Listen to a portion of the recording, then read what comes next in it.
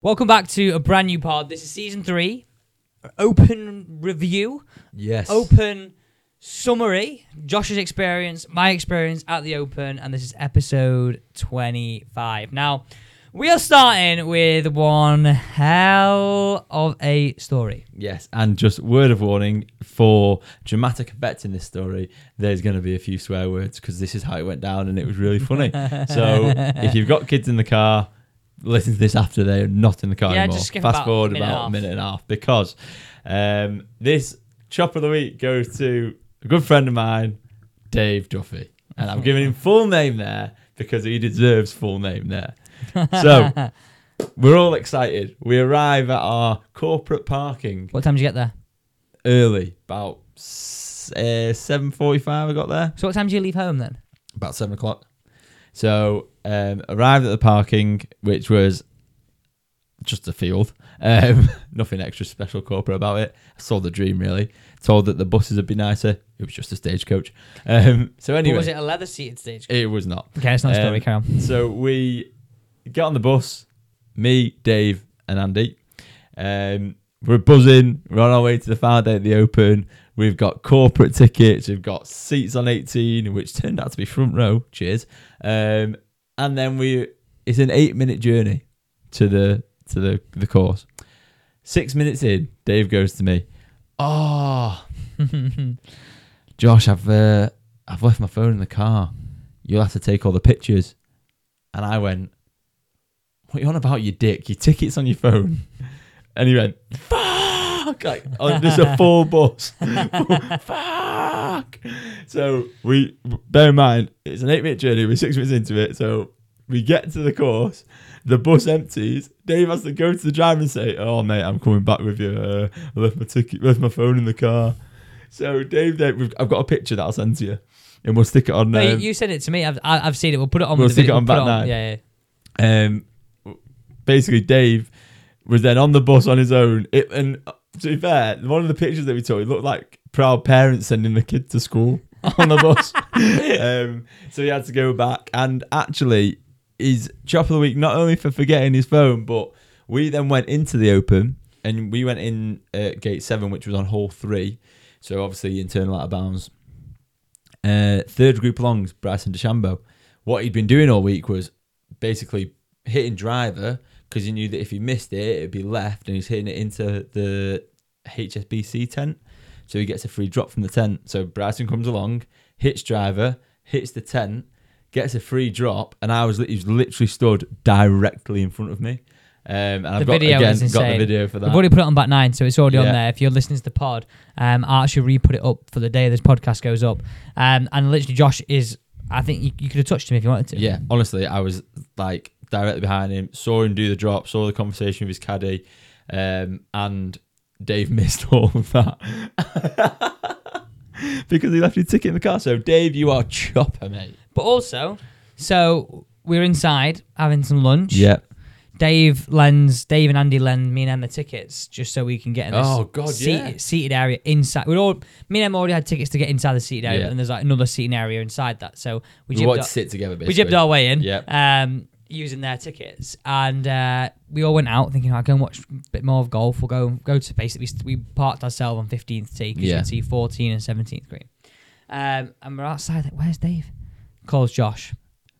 Can't find my ticket. Yeah. Has Alex got my ticket? And I'm panicking, thinking, I'm like, no, I definitely gave it him back. And I can like recall it because like, Andy, I gave yours and I passed it. I said, "Josh, I passed it him across the table." And I saw you. I said he put it in his hat, and I don't know what he did with it from there. And I said to him, "Mate, it'll be in your pocket. It's not in my pocket. It's not in my pocket." Obviously, stress, absolutely flapping. I then have to queue to get back in, and that literally as I walked towards him, he patted his pocket and he found it. I was like, what is wrong with you, man? So, yeah, double chopper. I forgot about that. I mean, honestly, and then I obviously didn't let him live that down because, I mean, part of me did have a bit of squeaky bum time, though. I'm not going to lie. I bet you did. You've just lost his front row seat on 18. But he wouldn't be able to get it back. He would have just got another ticket. You don't know. Because surely it's done on name and email. So. It is done on name. No bother. Okay, Josh, give me an overall opinion I mean, there's probably an unpopular opinion that it wasn't a very popular winner. What did you rate your like whole experience? So, for example, the corporate sort of forget the parking's parking. But turning up, being able to go inside when it's raining, and then you're seeing the last. Fast track entrance as well. Yeah, I had that. Don't worry about it, mate. Skip the queues. No, it was unbelievable. Honestly, it was amazing. The hospitality tent was actually a godsend because we had a little bit of a break from the rain, got a bit of food. What was your pie like? It was nice actually. Lovely food.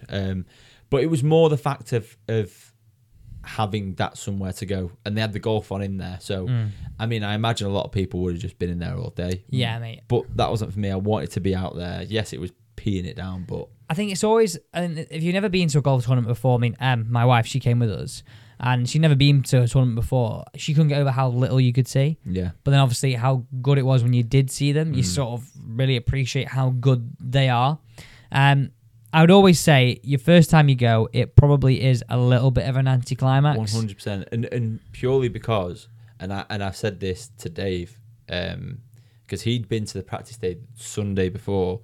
I said it'd be very, very different. Like you won't see, it's hard, golf is hard to watch in person, purely because depending on where you stood, you're not seeing where the ball's finishing. I mean, they're like 65,000 a day there. Yeah, like it was busy, but we got very, very lucky. I think where we decided to plonk ourselves on 15, we did have a walk round, but where we decided to stand there was brilliant. Yeah, it was absolutely spot on. And also, I would say, as a viewing course, Royal Liverpool's great. Yeah. In the sense of the own terrain of the golf course, so where we sort of on the high points, there was lots of them, but also the way they decided to put the grandstands, you had standing grandstands, then you had seated ones, you had grandstands where you could see, like, for example, 4th tee, 3rd green. You also had on the corner where you could see 4th tee, 3rd green, and you didn't have to go in a grandstand. You had the grandstand on 17, one behind the tee, one to the right of the tee, obviously 18, the lovely horseshoe.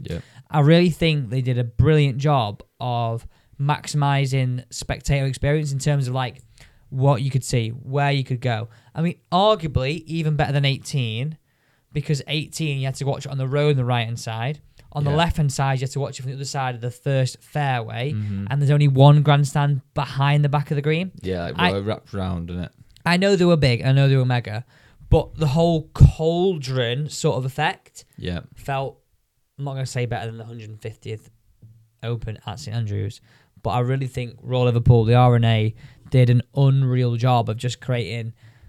I mean, obviously the golf course helps it, the natural terrain, but what they complemented the natural terrain with the grandstand was mega. Yeah, it was great, and it was one of them where it's, if you're in the right place, I think watching golf in person, you've got to be in the right place at the right time, which we were a couple of times. I was a couple of times yesterday, but I think it's one of them where if you want to follow a group, go ahead and do that, but you're not going to see as much golf as I think you think you're going to see, because you're basically scrambling to get in this position.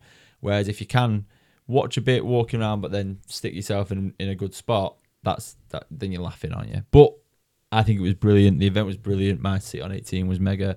I was extremely wet, like different levels of wet, but it was... Leach your big coat on there, mate. I did have my big coat on, and that big coat is still soaking wet. Does it stink? No, the coat doesn't, no. Not damp? Not damp. It's drying, in it. So technically it is damp, yeah, but it doesn't smell. Okay, just checking for me. So, for those that don't know... if you didn't, where have you been? Brian Harman won. He walked away with the win on 13 under par, and he won by 6 shots. He's now moved up, and I think this is mad, and we've done a video on this, or part of a video on this, that he's now number 10 in the world. I can't believe that. I didn't even know he was. I didn't know he finished tied 6th last year at the Open. Yeah. And he's moved up from 47th, it was his high last year, and he's now top 10. So that's put him above the likes of Wyndham Clark, who's not, I think he's now 11. Obviously he's above the likes of Justin Thomas. Cameron Smith? Cameron Smith's 8. Max Homa has moved up to 7 though. And it's just, it puts him in a great position for the Ryder Cup. He's going to be in that team. He's got to be in that team.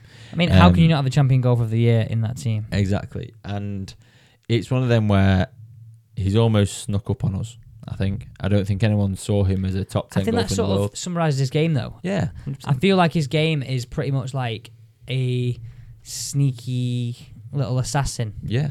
He's not a no pun there, but like I can say that because I'm short. You put him next to the likes of Brooks Koepka. Oh.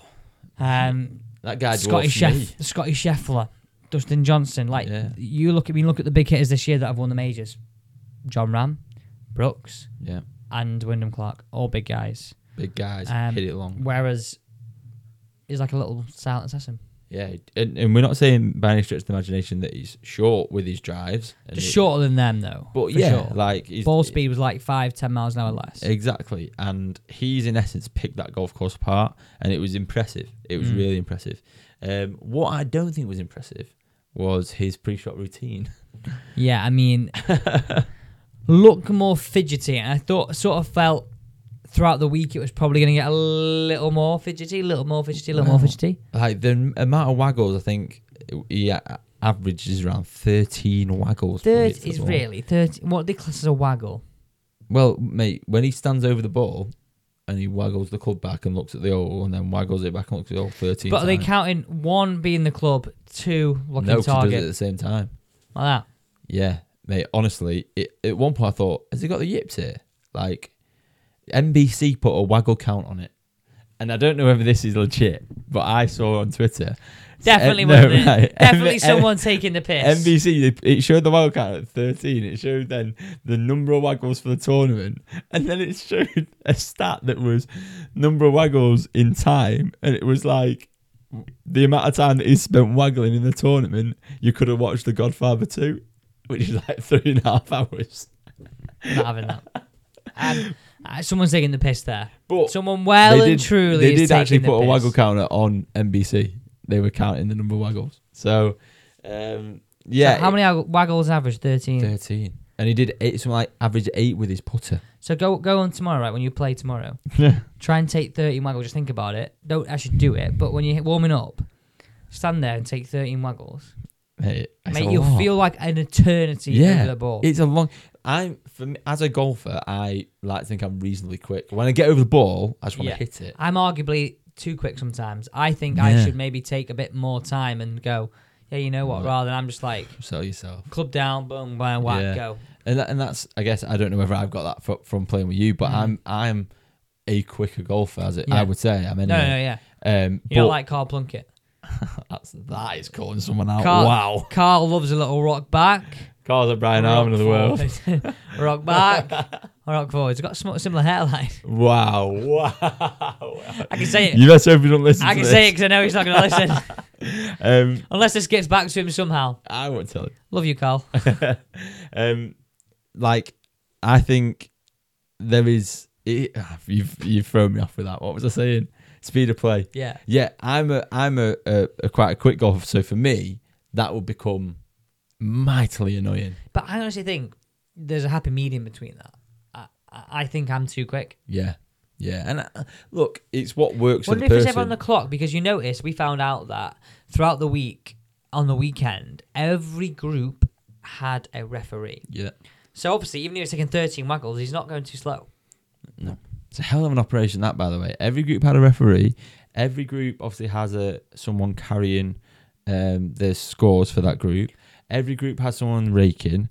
Every group had shot tracer. Yeah. In terms of like logging for the app, so you can see exactly where each place. No, I don't know if that was done by group or by hole. So every hole had someone on doing that on the fairway. No, a group. Are you sure? The guy walking down with the group with the iPad. He's not going to walk down there, then have to walk back to the tee, is he? Well, because the only thing is, when I was on in between 15 and 16, the guy was stood near me and he was like walking out, checking the balls and coming back. So he was like, it was almost like his job was 15th fairway. Oh, right. Just saying you had 15th green, 15th fairway. Yeah. And he logged down the driver, did he? Yeah. Like, it was some operation, honestly. Over 7,000 volunteers, you know. When we were on 15 and Louis Oosthuizen was in front of us, the guy walked from the other side of the fairway to mark where his ball was. Yes, you're very right, actually. You're very true. He wouldn't be up with the group. No, you're very true. So obviously, I think I understand what you're saying if he was with the group, but then he's got to basically get past them to mark it to then not slow them down. Yeah, you're right. I think you're right.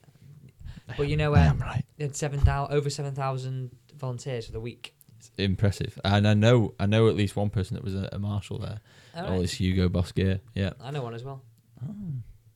I know 2 actually. Oh wow, you're hard. I know 3.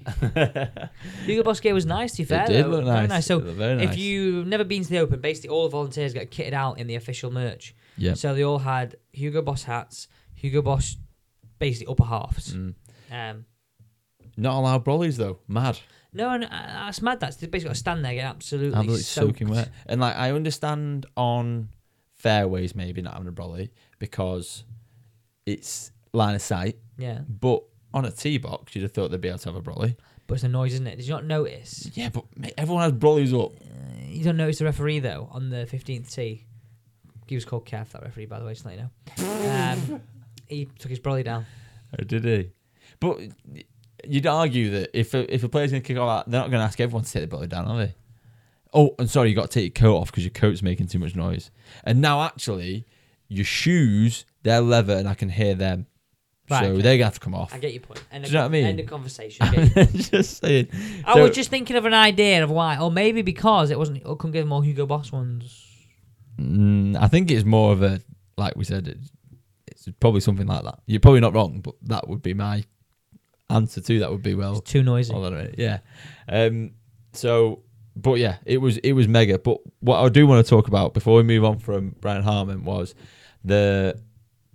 this is a bit of a crazy start. It was written in the stars, jobby. So the last 2 champions at Hoylake, who are Tiger Woods and Rory McIlroy. Correct. It's written on the sheet. I generally didn't see that. I knew that anyway. I know you did. Tiger Woods didn't use a driver the whole week and avoided every bunker. Well done. Rory won it in the rain, and Ricky Fowler came second. Yes, he did. He had actually his second to last major because he won the PGA Championship the week after because they used to be played the other way around. Really? The week after? Oh no! Well, I mean the week, as in the next major. Really? Is it the other way around? No way. Didn't know that. There you go. Anyway. And you do all the research. I do all the research, yeah. That was before my time. So, the last 2 champions at Hoylake, Tiger and Rory, had 132 shots through 36 holes. This is where it was written in the stars, because Brian Harman had exactly the same. Written in the stars for the lad. His second round on Friday was mighty impressive. That's the round that won it for him. Was it the Friday? It was the Friday, wasn't it? Yeah, because then I said I think Saturday he would sort of fall back, and he didn't. He stayed where he was. I think in fact shot 200 or something maybe on the Saturday. Yes, he did. And then I'm like, he was 10 and then went to 12. And then it was like, well, he's probably going to win now, and for sure he did. He won on 12. He shoot 12 winning score. Yeah, I'm going to go with a bit of an unpopular opinion here before it sort of links into what we're going to move on to. My unpopular opinion is the whole ending and him winning it, and I don't mean this in like a derogatory way to him, but it was anticlimactic. The prize presentation was like, oh, and the winner is Brian Harman. Dumb. Yeah. Like, I know it was obviously absolutely pissing down, so that probably added to the fact that it was going to get done sharpish. Yeah, but like it was anticlimactic in the sense of I think everyone was expecting the big names to come through. Everyone expecting McIlroy to make a move. But arguably now he's 10th in the world. He's a big name. Exactly, that's the thing. But everyone was expecting your Rahms, your McIlroys, your Schefflers, your Koepkas to be there, and they weren't. They were nowhere near. Started too far back. I mean, in the whole weekend, no one could touch him, and especially from Friday onwards. And I just think that he was unbelievable. I'm taking it away from him, but I think everyone wanted that drama. Was hoping that Fleetwood might come through, local lad. Do you know what I mean? And it just didn't happen. He was just so steady. You heard all the way around it. Come on, Tommy lad. Come on, Tommy lad. The best comment from the crowd. There's a lot of comments from the crowd this weekend. I mean, you got a bit of a context to this. The best comment, right? So okay, Roy McIlroy's wearing an all brown waterproof set. Yeah. That, to be fair, it looks like a turd. Turd colour. Like I wouldn't know. I wouldn't camel say brown. Colour. It's like camel, yeah. And so this Scouse lad, who's behind us on the 15th, Rory hits his drive, bombed it down the middle, and this Scouse lad, as he's walking off, goes, "Stick that Harman in the bin, lad." And then his mate stands next to him and goes, "Yeah, along with that tracky, mate." Absolutely brilliant. I mean, honestly, and the whole crowd around was absolutely howling. I wish I could have seen Rory's face giving it that. Yeah, honestly, it was the timing was perfect. What do you reckon to that trackie? Stick that Brian Harman in the bin, lad. And with that trackie. Along with that trackie, mate. What do you reckon to it? Well, he's obviously been told to wear it. Would you have worn it? If it's free, I'll wear anything. Even if you look like a camel. Mate, Victor Hovland, what did Victor Hovland say?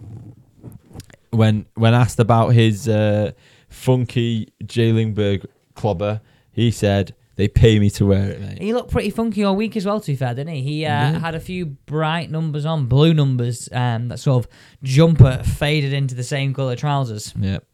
So, to answer your question, yes.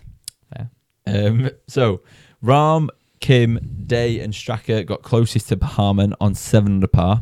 And I think throughout the day, like, Harman dropped a few shots and Rahm made a birdie and we thought, oh, here Do you think if the weather was different, right? Do you think if the weather was different, he would have been caught? I think, yeah, because obviously the longer hitters then become even longer hitters, don't they? I think bad weather, this is my opinion on this, bad weather equalises the field in the sense of it becomes more of a war of attrition, stay in there, not shoot low. And obviously the heavier air, the ball tends to go shorter.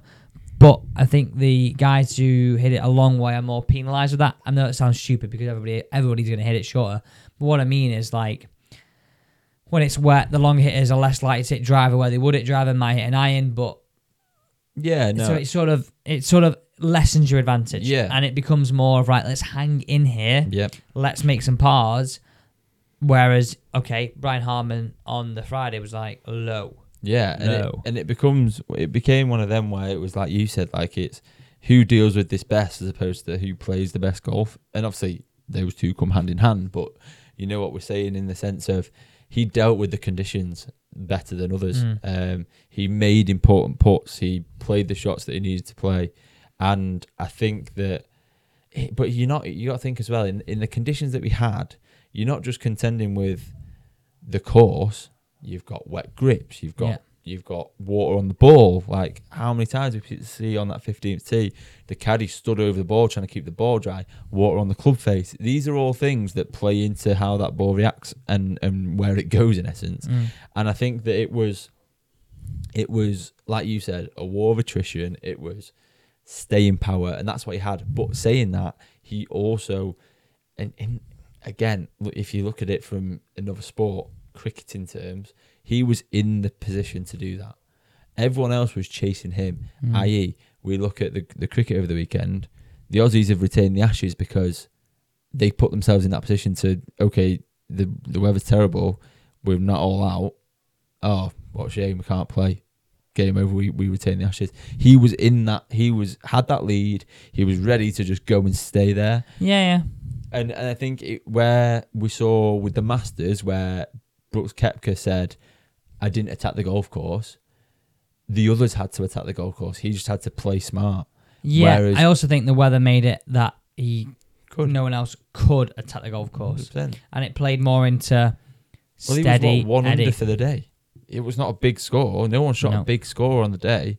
But yeah, so I think it was one of it was a weird. We'll talk about. I've got weather conditions and course set up down here, and talk about the weather conditions because it wasn't your traditional links weather. Like, it was raining. Wasn't really windy, was it? But it was flat calm. Yeah, we didn't really have any rain. I was there on the Wednesday. No real wind. No real wind on the Wednesday. Thursday I wasn't there. Friday again I was there and no real wind. No, sorry. On TV I watched Friday, but no real wind. Saturday I was there. No real wind. Yeah, it was not as you would expect. Like, it was flat calm. Yeah, it was absolutely teeming down at points, but was. They always say it's easier for these guys to play in the wind. These guys would rather play in the rain than the wind. Yeah, of course. Yeah. Because the rain. I mean, you see how many gloves Brian Harman had on his probably. Yeah. He must have had about 25 gloves. Just got to keep stuff dry. Like, you take loads of towels out. It's the caddy's job to do that. Whereas the wind, you get a gust, it changes. Take the 17th, that's windy. It becomes a totally different beast than what it was. The only people yesterday that would have had a chance if they were closer. So if the field was bunched up, as it were, and the guys that went out first they would have had a chance because it was flat calm and not really raining until about 15 for them. So you like to Scheffler, Koepka, if that field was bunched up, those first groups would have been in prime set position. More of a clubhouse target. Yeah. But he was just so far ahead, and it's all credit to him, like, brilliant. And I think, like, there was the comment about the stones. You've not got the stones to do it, and this and that just spurred him on. I think it was a bit of a weird atmosphere, really. It was the most tribal I've ever seen a golf tournament. So strange. In the sense of everybody was obviously rooting for Tommy. But usually you don't really have a local lad there, do you? I mean, you had two, Matthew Jordan and Tommy Fleetwood. Yeah. So I get it, and actually I think it's good for golf. Yeah. Because we never have that, not hostility, I'm not saying that, but it was almost like that, though. It was a little bit, I guess, but what I'm trying to say is it made it a little bit more feisty in a sense, which was good. Okay, so we had other good performances, though, Josh. Alex Fitzpatrick. Mega. Jordan Smith. Fleetwood was okay performance, a little disappointing toward the end. Yeah. But the performance that I think was the best, just mentioned him before, Matthew Jordan. I think the pressure going into that, he finished tied 10th. So good. The pressure going into that event of, one, he came through final qualifying. Yeah. Then to tee up in your home open, hit the opening tee shot and shoot 2 under first day and be leading the open for majority of it, apart from Lampachet came through and shot -5 first day, didn't he? Yeah. Weird swing in itself. Mad. Different story. And it's about 7 million foot tall. I just think what a performance by him. It was so good to see a young lad under the utmost pressure actually perform and actually do decent. So for me, I know he didn't win, tied 10th, he's guaranteed the Open next year. That was a performance for me. Yeah, and I agree. I think he was great. The atmosphere on 18 was amazing when he came up. He was really taking the crowd in and basically making the most of the moment, and he held his putt for birdie as well. So it made it even better. But I just think others to look out for. Alex Fitzpatrick was class to beat his brother as well. His brother obviously finished over par. He finished 2 under, I think. He picked up a handsome sum there. Yeah. Go on, Josh. What do you reckon he picked up? God, nice, testing me. Well, 3 million was the win, wasn't it? Yeah. And the purse was what, 16 million? So I'm gonna say. Go on, I got it here. 100 grand. 168,000. Bloody hell, way off. So that moves him up official world ranking, 341st, and race to Dubai ranking, 158th. That, I mean, he's got a long way to go to secure a card this year on the DP World Tour. But one thing I would say is it's going to go along. I think from what you're going to see, he's playing mainly Challenge Tour, and you'll probably get some more invites now. Yeah. He's obviously I think he might be guaranteed as well to sort of tee up there next year. Are we going to have a Venus and Serena situation? Well, I was saying this yesterday to you. Could it be that Matt Fitzpatrick, obviously being unbelievable, so was Serena, but Venus came through. No, Venus. So Venus, and Serena came through, the younger one. I'm going to say I wouldn't be surprised. He looks the real deal. I think he's already shown that he can deal with the pressure of having a brother who is big time. Yeah. Obviously, he's already won a US Open. Can he do that? I mean, only time will tell. But, I mean, to perform like that in your first major, it's pretty damn impressive. I mean, to qualify the way he did and then do that, fair play. Okay, Josh, 17th was a controversial hole this week. Yeah, big talking point. A lot of people have been slagging it off. A lot of people didn't like it. The likes of Pete Cowan, Matt Fitzpatrick's caddy, Billy Foster didn't like it, who's Matt Fitzpatrick's caddy. A lot of the members don't like it. I mean, they're all saying it takes 20 to 30 minutes to play. We got backlog. Ladies are NRing. What was your opinion on it? I actually think it was a mega hole, real risk and reward. It created drama from where I could see with the cauldron they created with the grandstand. You had like an ability to see the iron shot, to see the shot land, the bunker shot, the chip shot, and then the putt, the grandstand up by the green. I think it is in a mega hole, absolute mega hole, especially when you go long, when you got the man-made bunker, you got the sort of not man-made bunker, what do you call it? Sort of rusticy bunker, sort of bunker from just the land. That's what I think made the hole, and the way they sort of had the prune bit at the front, the sort of natural bit at the back. I'm going to say I was all for it, but what's your opinion? I agree. I think it was great entertainment. Yes, there's jeopardy there. Yes, it's a card ruiner, but that's what golf needs. Sawgrass 17, we said it last week. Sawgrass 12th at Augusta. Golf courses need these holes, and can it ruin around? Could it have lost Brian Harman the Open? Open? Did it? Yeah, it could, but it didn't. Yeah, and everybody's saying they need to change it, and actually, apparently, the wheels are already in motion to change it. So the proposed changes, I'm potentially going to say it's probably these proposed changes were maybe thought about, but are being enhanced talks because of what the players have said in the feedback. So the idea is to level the tee and higher the tee so it's level with the green. Also make the green bigger and not as much of a drop off on the right hand side and at the front. So essentially make it a easier hole. Now I disagree with this. I think, yes, okay, the bunker's tough at the front. It's a small landing area. But at the end of the day, it measures an average of 136 yards. It's not long. It's a wedge. I mean, most of them hit like 52 in there. Yeah, and that's the thing. It's the complaints are that there's no safe space to land it. There's no safe shot there. And I understand it. I understand it more for the members. I understand it more for the non-pro golfers. But everyone's playing the same golf course. Yeah, but what they should do is they should make a separate tee to the left, which is a lot higher. Yeah. Then you have the look of the green being a little bit level. You can then cover that up with the grandstand when it comes around again in 10 years' time. In the argument is that it's a week a year every 10 years, roughly. Yeah. So I'm just disappointed. I hope I get to play it before they change 17. I don't agree with Pete Carron. I don't agree with Billy Foster. But equally, we haven't played it. They have. They've seen it. I think it just gives double jeopardy in the sense of, even if, like, for example, Brian Harman, 3-shot lead or even 4-shot lead, maybe 5-shot lead going to that hole, he still wasn't safe until he got through that hole and got through 18th tee shot, and then he was safe. Yeah. But arguably, for a spectator sport, they've changed the way the whole course plays, and that was 17. That's not 17 for the members, but 17 for the tournament.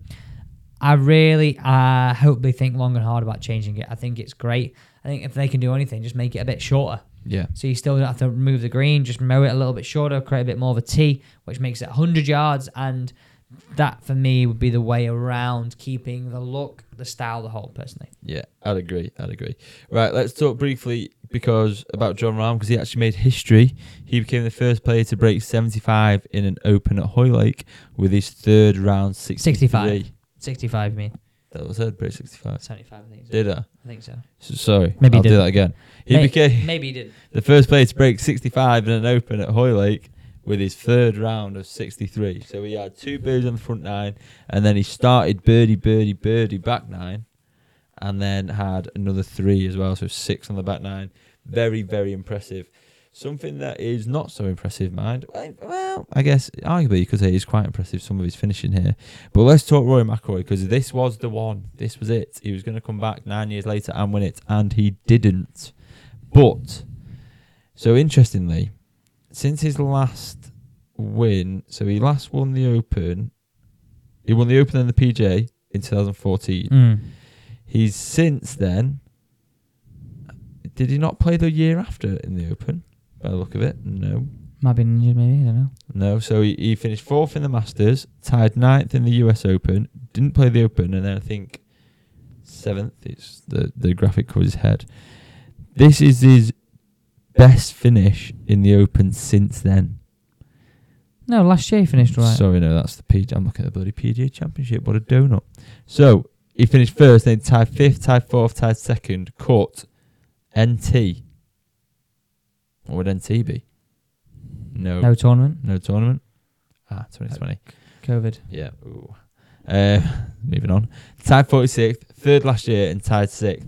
This year he's missed the cut at the Masters, 2nd in the US Open, tied 6th in the Open, and tied 7th at the PGA Championship. Impressive year. It's an impressive year. Will he ever get the W again at a major?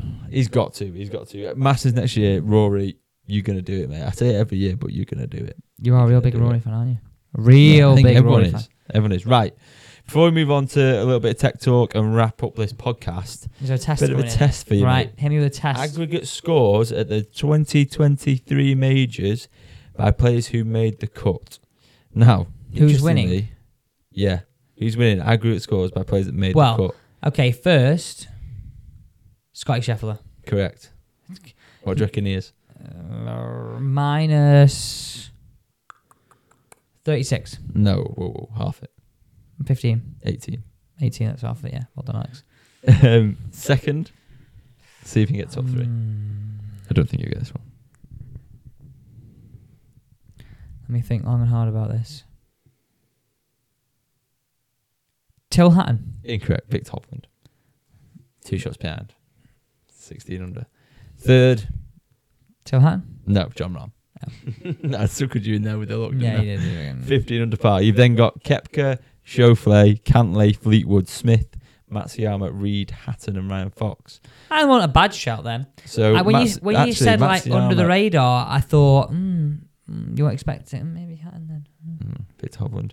So interesting that only 12 players have made the cut in every major. Very, very interesting little stat. That is seriously impressive to make every cut in a major this year. Yeah. All in all, bit of a wrap up. Unbelievable experience. We had row A. Would you do it again? Seats. Yes, I would do it again. We need to go on the ballot, by the way. I know we do. It's closing soon.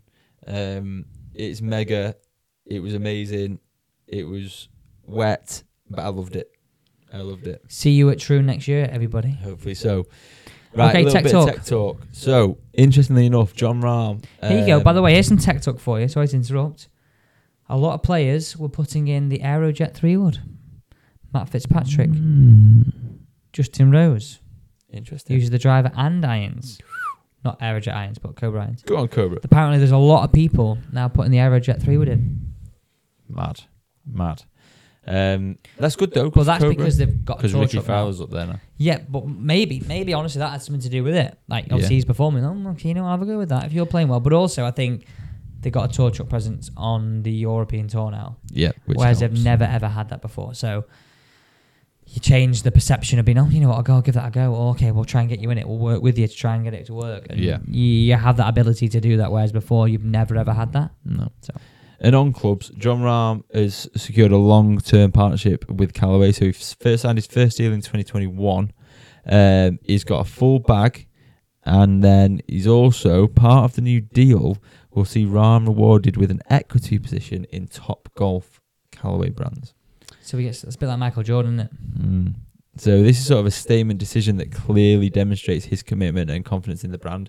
And why would he not be confident in the brand? He won the bloody Masters this year. He's earned a ton of money. He uses the Odyssey putter all the time. Yeah. I mean, he is not. This is setting a precedence though for other players to get equity stakes in companies. I didn't realise Callaway just bought Top Golf as well, so they're seriously strengthening their position in the golf market. So now time for tip of the week, guys. If you are enjoying this pod, by the way, this is a reminder that this pod is brought to you by Scottsdale Golf. If you want to get same day custom fitting, so that's literally walk in, get fitted after you've booked. Leave the same day.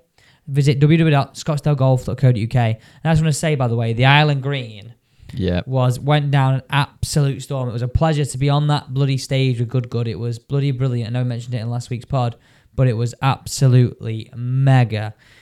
Also, guys, let's go with tip of the week now before we do finish. And we're not going to go with what you think. We did a bit of a Into the Wind one last week because it's a bit of an open special. We're going to go with a putting one. Ooh. Brian Harman style. So he says right now he's found out this old weird mirror that gets him to feel a bit more of an arc to his stroke. Mm-hmm. I think a lot of people try and feel the putter work straight back, straight through. They almost feel like they then come across the putter a little bit and sort of put a bit of slice on it. So what I want you to do is put your club down, aim your club down to want the ball to start. So it's left to right, a little bit left to the hole, right to left, aim a little bit right. And then just put a T-peg, put your club down so it's literally flush almost up against the club. Then your ball in the middle of the putter. T-peg on level with the club face. And you're trying to just work the putter in the tee side, T-peg inside. And not hitting the club on the outside and not hitting the T-peg. It'll help train strike. It'll help train where you're aiming. And essentially just help build some confidence in your putting stroke. Yeah. So guys, thanks for listening. Sorry, before you finish that, be honest with yourself. When was the last time you practiced your putting?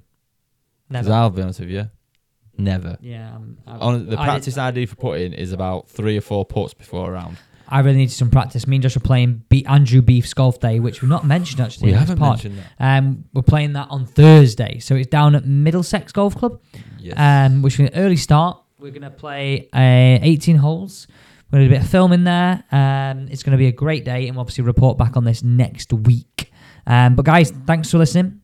Don't forget to pass the pod. Don't forget to check out everything that we're doing here on Back 9. This is the Back 9 pod. But we also have Back 9 Films over on YouTube if you want to get some more video-style content. And we look forward to either you listening to us next week or visiting Back 9 Films on YouTube. Do both. Why not? Thanks for listening. See you next week.